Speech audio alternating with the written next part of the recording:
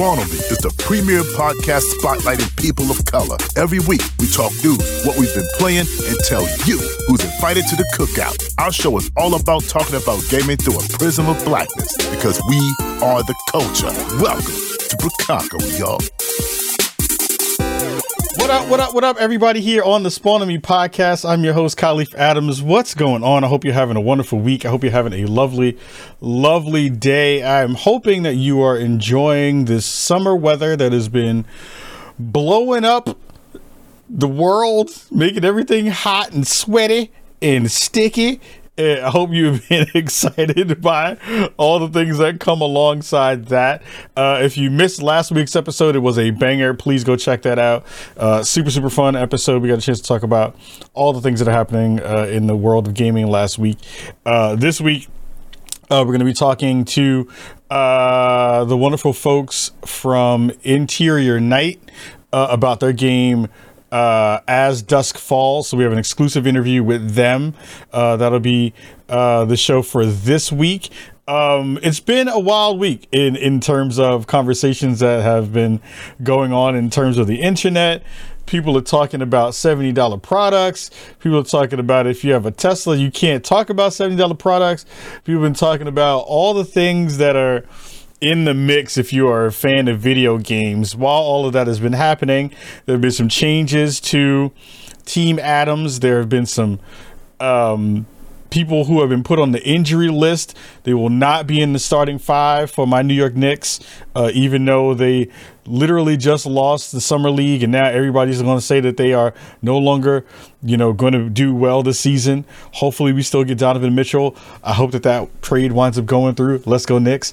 But in between the time of last week and this week, my wife broke her ankle, and that has been a wild time here in the Adams household. I don't know what to do. My mind is all over the place. I'm hoping she's going to be okay. She has a fracture in her ankle. She broke it the other day. We got a new dog, maybe almost 3 months now ago. And our dog is a mongrel. Our dog is an asshole, and that dog likes to chase other dogs because that junkyard dog that we got, who is cute and wonderful and lovely, also wants to eat smaller dogs. Nothing I can do about that. I can't change anything about that. There's nothing I can do about that except be like, yo, the dog is doing dog shit, and I don't know what to do about that. My wife saw the dog trying to snatch up and eat up another dog. She runs full speed to go catch the dog, who has the other dog by the neck and is wrangling it and choking it to death. And in the middle of running to go get the dog off the other dog, she falls to the ground, leg stumbles off the curb, she fractures her ankle, and now she has like a month of recovery, a month plus of recovery, depending upon if she needs surgery or not. It has been just unreasonable of how one animal's animalness can throw your whole summer out of whack. Whole summer out of whack. I don't know what to do. All I can do is just make sure that she's okay and that she's fine. And I love her. She's been trying to not be like, I can do everything myself, but also she's been like, do everything. And I'm just like, I need 2 minutes to breathe and think, and I can't do anything. So it's one of those funny things where you just remember all the things that happen around you all the time. A lot of stuff that's like, oh, if you made a garden, you have to water the garden. I haven't watered a garden since I had my own garden back home in the Bronx. My mom used to grow plants, and we used to grow vegetables in our backyard. And I hated it because it felt like slavery. It made me feel exactly like what I thought slaves would have probably felt like when they was out there. Again, it's not, look, there was a lot of stuff that was happening when actual slavery was happening. People was getting beat. There was a lot of terrible things. People getting killed and murdered. It was awful. Terrible part of our history, terrible part of the fabric of America. But also, when I go out and garden, it makes me feel like I'm on the plantation. I don't like it. But my wife wants a garden. My wife loves flowers, and she's like, "Go water the garden for me because I broke my ankle." And I'm like, "God damn it! Why you need all these goddamn flowers?" Anywho, I love her. She's beautiful. She's amazing. She's the apple of my eye and the pain in my buttock right now. But I love her, and I love her plants, and I love her dog that made her break her ankle. Anyway, I am excited to share this dope interview we got with the CEO and creative director and the program director over on As Dusk Falls. I have been a huge fan of this game. I got a chance to play through the first initial parts of the game, the first 2 chapters of the game. I think it's brilliant. I think it's super fun. It's kind of amazing in everything that it's trying to do, and I feel like it is, really bringing something fun to the playground. Is bringing something really, really awesome, especially the fact that you can play multiplayer with up to 8 folks helping you make decisions within the game. And we talk a little bit about the process of making a game like this. How's it changed in terms of, technology helping kind of give you more juice under the hood to be able to do some of that stuff, how different storytelling has become within the space, and also just like how many new conversations are happening within the industry in a real way around digital storytelling in ways that we are seeing happen in the space. So I want you to check out this interview, and then we'll be right back at the end of the show to sign off and tell everybody how much we love you. But for right now, check out this really dope interview with our friends from Interior Night. Of As Dusk Falls, I have gotten a chance to play through some of the beginning of the game, and I am so excited because now I get to talk to 2 of the folks from Interior Night to talk about the game. Caroline Marchal, CEO and creative director on the game, and Charu Dussault, production director on the game as well. Ladies, thank you so much for being here with me this morning. I apologize already for probably messing up your last name, Caroline. But if you can just say it for me, I just want to make sure I'm getting it, just to make sure. No, it's fine. Caroline Marchal. Marchal. Thank you very much for the correction. Perfectly. Oh, I thought I bought. I always wonder and worry because I was like, I don't want to get people's names wrong. But thank you both for being here. Thank you much for being on the show this morning. So I am really excited for the game. I have been a huge fan of this kind of storytelling within games for a long time. I'm a big fan of narrative stories. This awesome crime drama that we have with us is really, really good and juicy. Before we talk directly about the game, though, I want to talk about both of you and both of your experiences of kind of getting into the game industry and how Interior Night came to be. Caroline, I'd love to hear you talk about, making the studio and growing it, and how Interior Night came to be. So I've been a game designer for 20 years in the industry. I've always worked on narrative games. It's my passion. And 8 years ago, I had a really cool game idea. And then 8 years ago, I just had my second child. And I thought, well, it's now or never. Let's just try. So I went on the internet, started a company. That's as easy as it gets. But then the hard part starts. You gotta gather the right people. So I went to Charu and other people I've worked with in the past who I really, really enjoyed working with, and just to gather the core team. And then I pitched to different potential partners, and then we managed to sign a deal. And as soon as we did that, everybody joined, and it was fab. Yeah. I one of the things I've always wondered about is when you start a studio, how do you kind of not only figure out what's the ethos of the kind of feeling of what we want to bring to the world, but also, it's very rare to see sometimes when game studios do, a very specific game like this to kind of come to the world.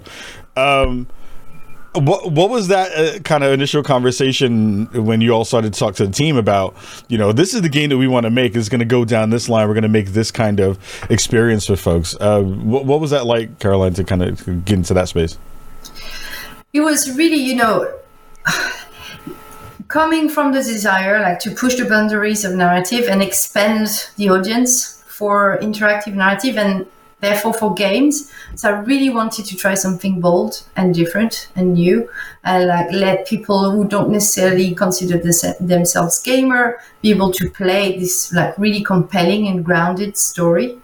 So our ethos as a studio is like, we're gonna be making original IPs, we're storytellers, and we're game designers. So we're going to be making that for the future. Like, we're never going to be doing a different type of game. Like, suddenly we're not going to be doing a first-person shooter or an RTS or whatever. It's really like our raison d'être is to do interesting, compelling, interactive stories. That's fantastic. Charu, I want to talk to you about... Charu, I want to talk to you about, you getting into the space. You came from finance over into this kind of space and into this kind of development part of the world. What was it like for you kind of changing in that way to kind of moving from, working in that space to now being on the game dev side? So yeah, I was going to be a management consultant, financial investor type person, making lots of money. That was a big part of my ambition at the time. Like everyone, like many people doing a maths kind of degree. But then I worked in the industry just for a little bit, and I kind of realized that actually this isn't the place for me. I wanted to work with a more diverse group of people, and by diverse I mean personalities and skill sets and competences and different ambitions. So coming into the games world, I just found like I could put all those technical skills to use, but with, I'm working with game designers, I'm working with artists, we're making something that's never been made before, we're at the cutting edge of technology, we're reaching new audiences. Like, how many new platforms, how many new game genres, how many new experiences are we able to offer? So yeah, that kind of bleeding edge creativity meets technology, really messy, but really tricky part. That's the thing I like. It's that kind of getting in there and getting your hands dirty part, right? That's like, how do we figure out good ways to problem solve and do that? As a person who is terrible at math, I appreciate the fact that you were able to move from one world into the other world, and how those things kind of just automatically mesh for me. That was my one worry when I decided to get into this space, was like, ooh, math is going to be the thing that kills me. But it's awesome to see, you've made that transition into that space. For folks who don't know what a production director does on a game project, give the folks at home a little bit of information about what that process is for folks who may be curious about that. So production director, it's really about, how do you make this game? What is the development schedule like? What is the game you're actually trying to make? What are the elements that need to come together? What kind of R&D needs to happen? How big is the team? How many people? Like, how are you going to interact with marketing and legal and get the game really launched? Plus, how much money is the game going to cost? So there's a lot. Like, you get to see all the different types of areas of game development and work with a whole group of people. So I'm sure that you and Caroline have many, many deep conversations about the process of what it took to kind of get this game made. Caroline, when you were thinking about, the beginning of As Dusk Falls coming to the world, having worked on games like Heavy Rain and Beyond, and having games under your belt that kind of lean into this kind of storytelling, was there something that you wanted to not only do from a narrative perspective that you hadn't got a chance to do on the previous games that you worked on, but from a kind of technical standpoint, or from a gameplay standpoint, were there things that you were feeling like this genre is missing some stuff that our game can actually kind of fill those gaps? Yeah, absolutely. I think it started with that, like, honestly, finding a way to craft a story that people can enjoy together. Like, we really designed the game for multiplayer from the ground up. Multiplayer and approachability. It's really about, allowing people who are like couples, maybe in a household or friends at dinner, to just sit down and enjoy and craft like a really cool interactive story instead of watching a movie together. For example, because it's such a unique experience. Like we all remember, in good narrative games, like some decisions we had to make. These are games that stay with you for a long time. So when you can actually share that with people, and it's very different than one playing, the other watching and commenting. When everybody plays at the same time, it's truly a unique social experience, very deep and insightful. So that's what drove me initially into pushing those boundaries, because I thought, well, narrative games are the best genre to expand the reach of video games and bring more people into it and allow for these like really deep and insightful experiences. Explain for the folks at home who may not know, who are going to be, buying the game very, very soon and checking it out. Like, what's the multiplayer experience that they should be expecting when they go into the game? Yes, of course. So it's very, very simple. Every player has a cursor with their initial on it. They can move it around the screen and selection decisions or interactions, and majority wins. So you share a character, and along the way you make decisions together. It's like each player is a voice in the character's head. It's something because we all have different opinions, and it's very nice to see. Like, it's very informative actually to see everyone's cursor move on screen. You're like, oh, you're really thinking of doing that? Like, no, come on. And then you start really cool discussions and banter. So it's super approachable, and then you can move your cursor, with a controller, a mouse, or key, or even your phone. With your finger on the phone, like you download a free app, then your phone becomes a controller. And everyone knows how to use a phone, like your grandma could do that. Just like swipe, move the controller, tap sometimes. Super simple. So I love that, and I haven't had a chance to play it yet because my wife is scared to play video games. I'm trying to get. Well, this is she's the target. This is perfect for it. This is. Yeah. Oh, this is absolutely, like you were talking earlier about why make this game. Yeah. And for me, that's one of the biggest motivators. This is the game that's going to bring together my non-gamer friends and my gamer friends. They're like two different worlds, but they need to start playing together. And you can really share your passion with the people that you love in your life. And they don't need to feel intimidated because we've brought this game to them. Like, literally, you play with one finger. Super intuitive. She can use her mobile phone. She doesn't need to ever touch a game controller. She doesn't need to, it's just really, really easy. And all those universal themes and mature themes that she's used to watching on TV, in films, like that depth of storytelling is here in this game. So that makes me even more excited because, again, like, I know a little bit of the story because I've played through some of it, but there are moments that you talk about, Charu, about the, like, how do those kinds of movie moments happen where you're just like, oh no, I can't believe that character did that thing, or oh, that decision got made within that space.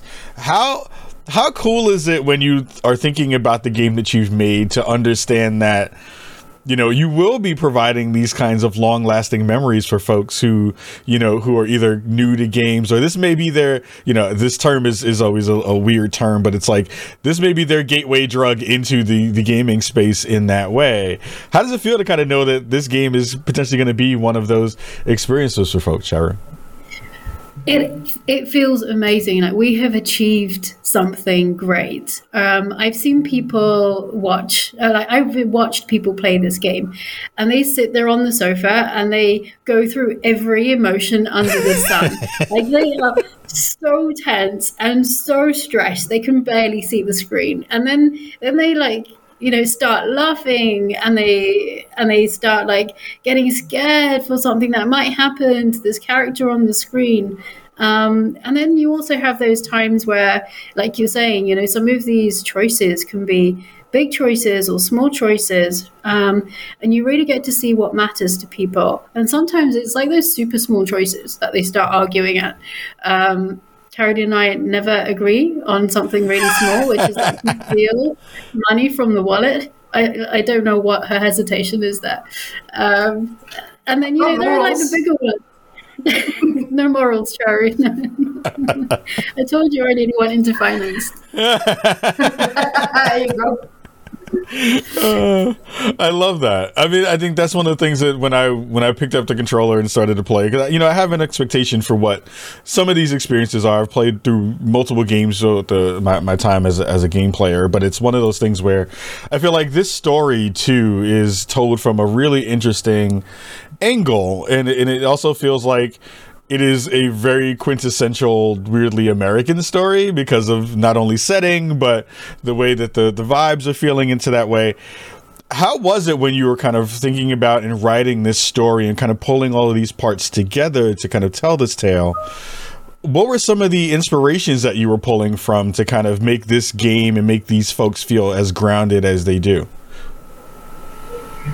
Well, first, we took our inspiration from TV a bit in terms of how flowed and relatable and deep the characters are. But I think we wrote from a place of empathy for every character. And we got these two families, like the loving family, the Walkers, who just travel cross country to start a new life. I've done that before. Starting a new life, it works. Well, it depends. And then the more desperate family, the Holtz. And, it was important to have two very contrasty family. They come from different social backgrounds. They've got different history. They've got different structure. And in doing so, we think players will relate to one of them or more or less, and we feel like for the ones that feel the furthest from their experience, by playing the story, hopefully they will feel empathy for those characters, all of them. And we switch point of view in the story for that very goal, that we want you to understand the world from different perspectives, which is what we're doing as well when we design the story. When we design the choices, we try to really cater for every perception of the situation that is presented, so that everyone finds a valid answer to what the problem that is presented. I want to come back to that because I think that there's a lot of stuff to dig into from that perspective, from a kind of narrative choices perspective, and from a nuts and bolts, how the game actually is played perspective. But I want to go back for a second and talk a little bit more about characters and the writing on the game, which is really, really strong. It's one of those things of for games like this, for me, the hook needs to hit me pretty early for me to feel really invested with the characters and with the folks that we have in the spot. And even the kind of decisions that you make, they don't need to be super bombastic, but they need to have some weight to them. And I think that has been really interesting in the way that the game has kind of come across so far. How important is it to kind of nail the opening in a game like this to make sure that folks continue to kind of want to continue down the story path? Well, it's super important, obviously. I think within the first 20 minutes, you want the players to have a quick understanding of who these characters are. And as soon as we've done that, they're thrown into the pressure cooker. And off they go. It's been one of our key intention is that the story is intense and the flow is lifelike. You got no game over.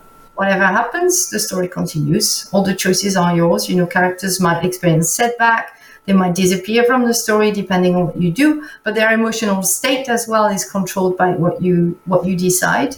And that was very important because when you do that, people are invested with their hearts and guts, and not so much thinking about the thumbs or the rationale behind the decision. They go with who they are, really. And at the end of each chapter, that's why we surface your key values and your key traits. And these also triggers super interesting discussions with people you play with. And also it's insightful for you because, we don't always self-reflect like that in life. We don't always have the time, that leisure. So this story allows us to do that. So one of the things I love about the game is that the fact that you can, once you've kind of gone through a chapter, you can go back and you can say, hey, I want to check out potential branches that I didn't get a chance to see before. One, I've been a kind of, well, I know that there are like multiple folks in multiple camps who have, they're the like thing that they believe when it comes to games like this. I feel like I am, and this is where I put my nose in the air and my pinky up, where I get to say, I feel like I am a person who will go through my one path and never look at the other stuff. Right? I will not go back and try to change the path of my characters in the ways that I could have in that space. Are you finding that, you know, building a game like this, where you are giving the option for going back, that people are taking some more of those abilities to go back and look at the other stuff? Or are folks kind of just leaning and going straight forward with the story that they are finding and crafting? Are you finding that in some of the stuff that you've seen in play tests and things like that, Charu? Yes, you know, I think people, like Caroline said, they become very invested in their own storyline and the characters that they're following because you've invested some of yourself in some of those situations that you're confronted with, and even the smaller ones, they nuance the relationships you have with the characters that are around you.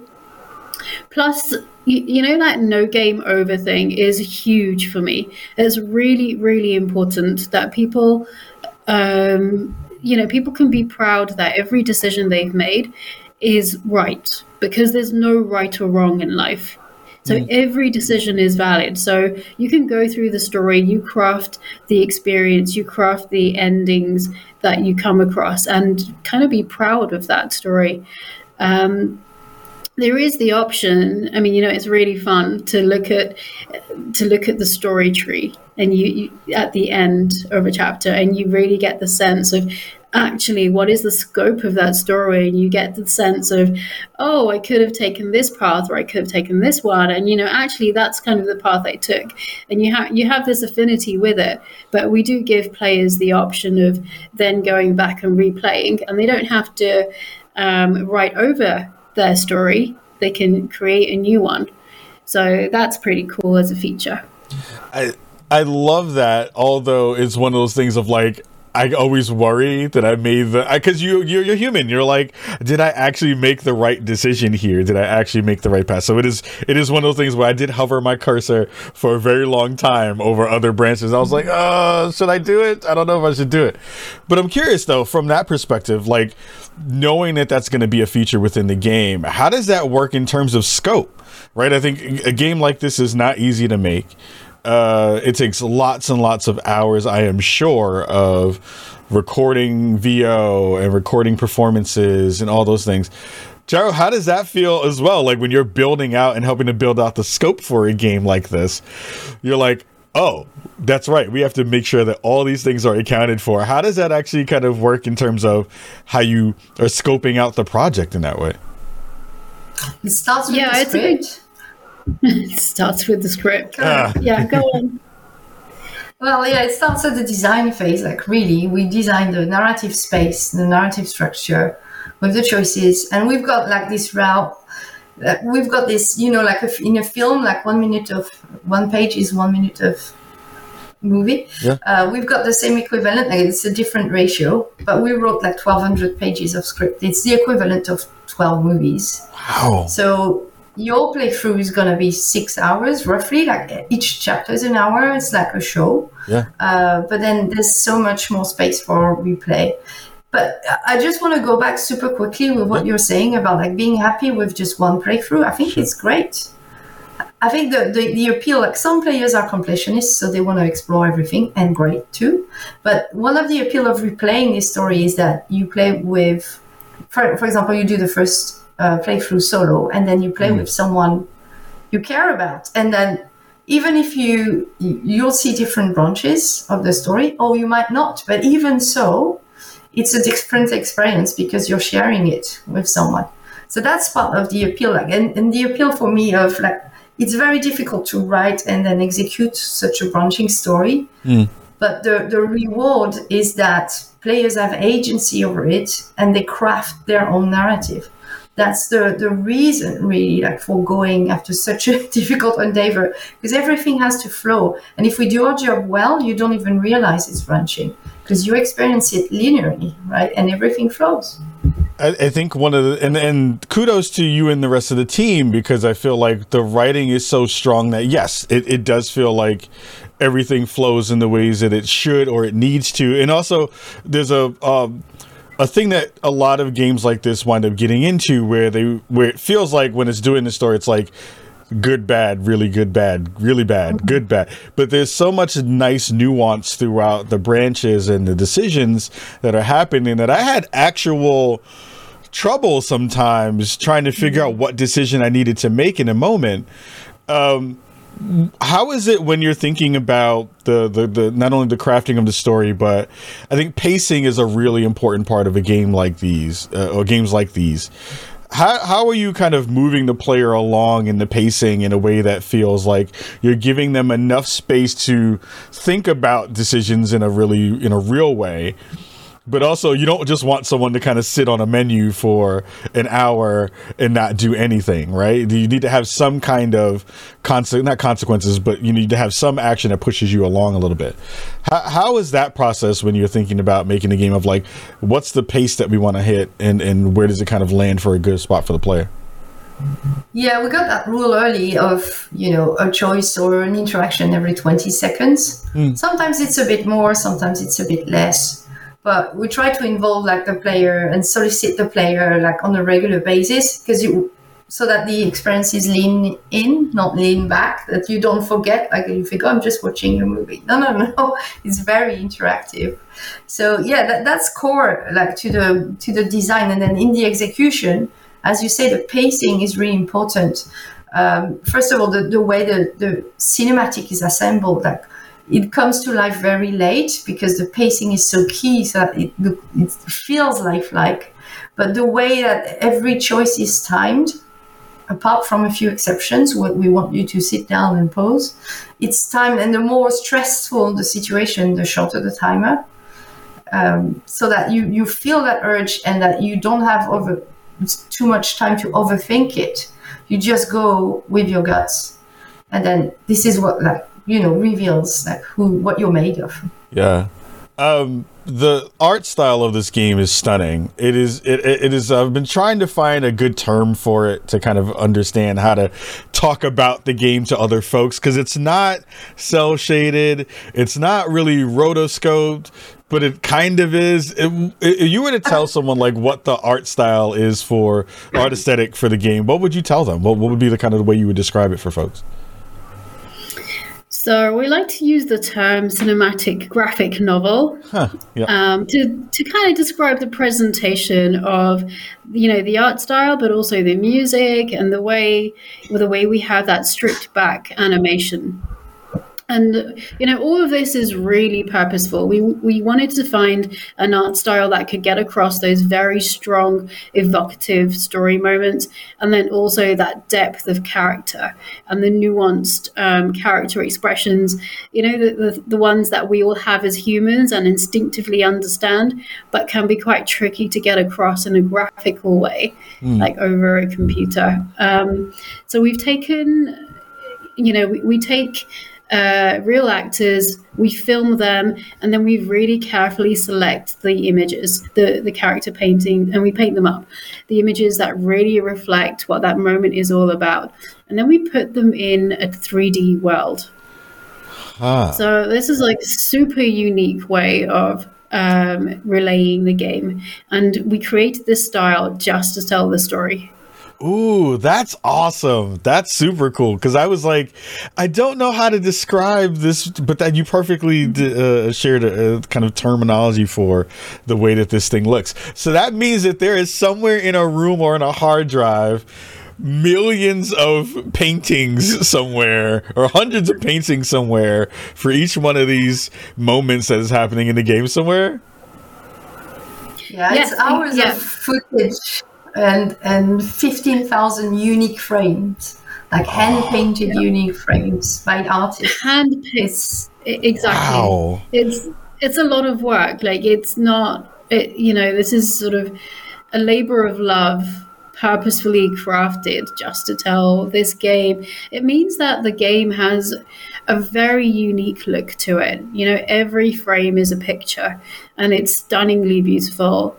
We can tell those really emotional, tender moments between a father and their child, or we can get across those vast landscapes or high drama. So yeah, it's really helped us. Ooh, because now I'm thinking back to my playthrough and I'm like, ooh, I remember that moment. That would have been really cool, to have as a painting. I'm like, I wish they would sell that stuff, make reproductions and sell it, because I want one. That's really cool to know that was the way you kind of went about the making of the game in that way.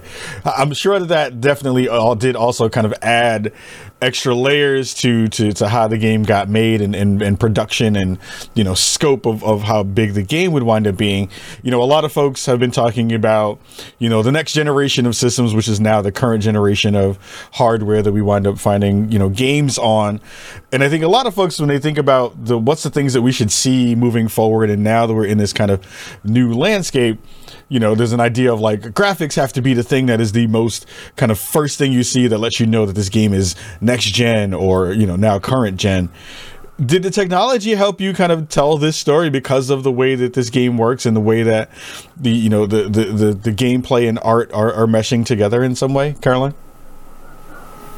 Yeah, absolutely. I think for us, the game does a lot of things in the back end that you might not be conscious of, and it's absolutely 100% fine. But we offer so many ways to play this game, solo, multiplayer, 1 to 8, locally, online, or a mix, cross-platform, with an app, with a controller. It's actually a big thing. And you can also play it on Twitch. You've got a Twitch mode. You can play it on xCloud with native touch input. It's we're really trying to go to the players wherever they are.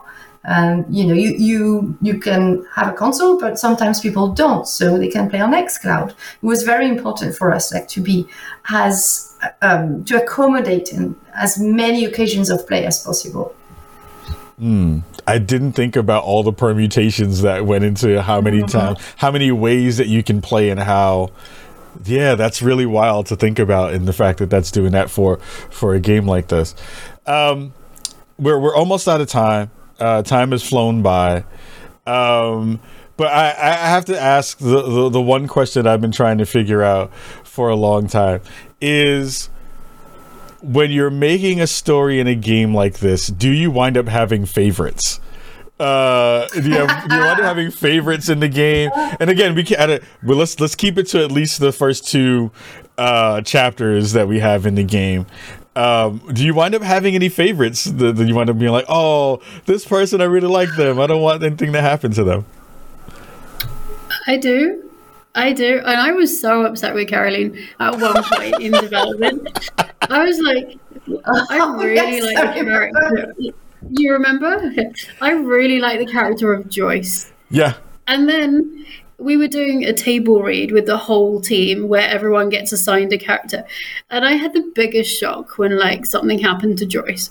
I was just like, no. I like Joyce too much. She cannot be, this thing cannot happen to her. You're going to have to, this has upset me, Caroline. She worked so hard. She's got a child, she's got her own business.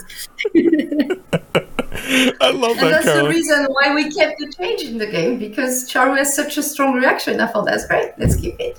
I love it. Caroline, did you have one? Caroline's reaction. I'm so glad you're upset. I'm like, no.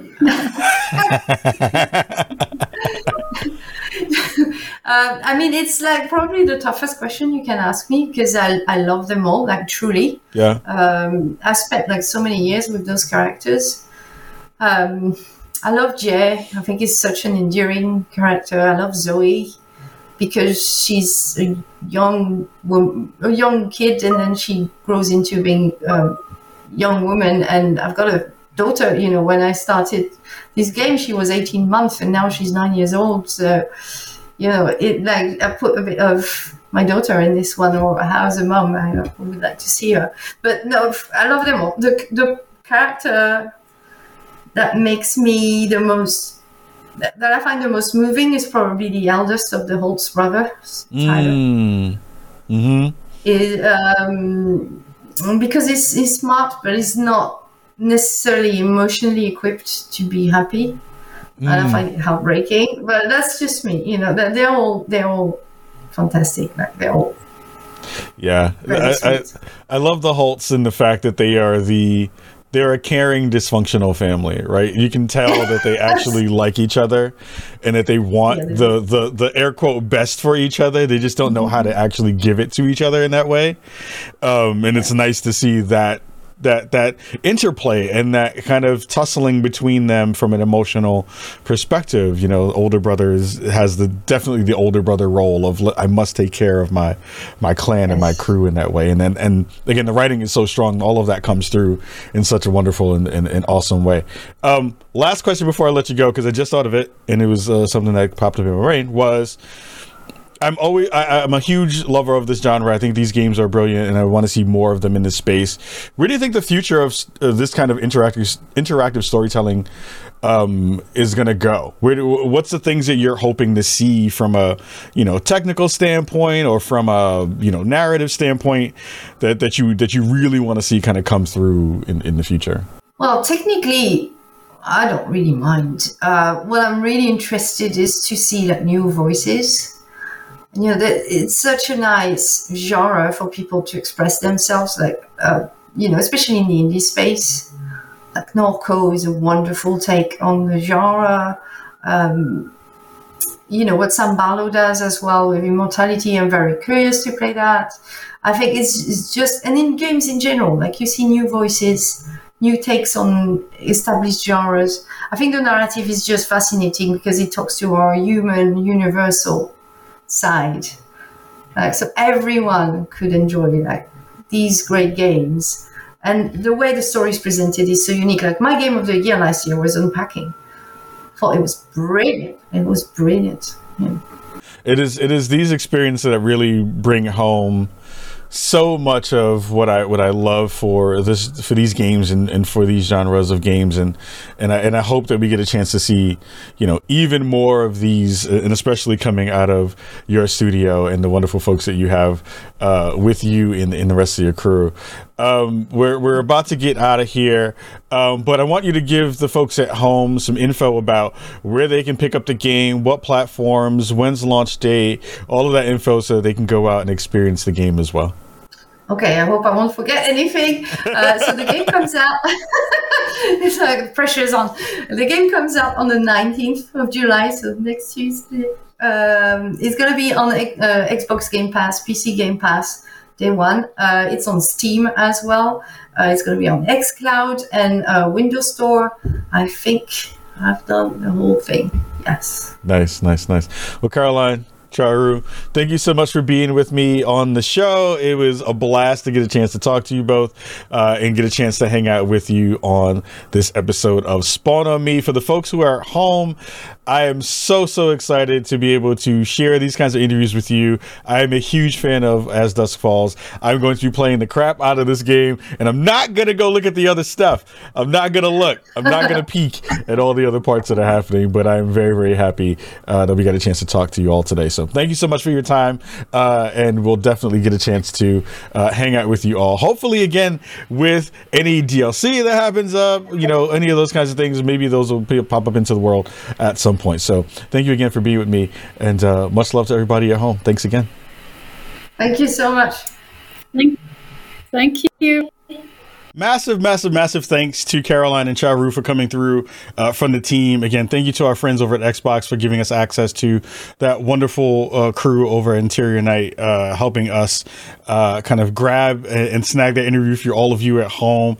We have more cool stuff coming up next week. We may even do a second episode this week to catch up on some of the other bits around the gaming sphere. I do want to talk a little bit about Rumbleverse giving their date that's dropping much sooner than we expected. I got a chance to play through some Halo co-op on the campaign side of things, give you a little bit of information on that. So we'll probably do a second episode this week, just to wrap up all of those things into the space too. But I got to give everybody some love. Thank you so much for all the love on our Twitch channel. We got some great folks coming through last week. We're going to be putting more stuff up on our YouTube channel as usual. Spawnies things are starting to roll in right now. We're starting to make some moves over on that end too. So lots of good things happening in Chicago. I'll let you all know if Evo is still going to be a thing, because I may have to, stay home and take care of the missus and make sure that she's okay with her broken ankle. So mad love to you all. We'll see you all this week with more Spawn on Me in the feed. So make sure you're checking that stuff out over at fanbyte.com and all the places that our show resides. Much love to you all. We'll see you soon. Peace.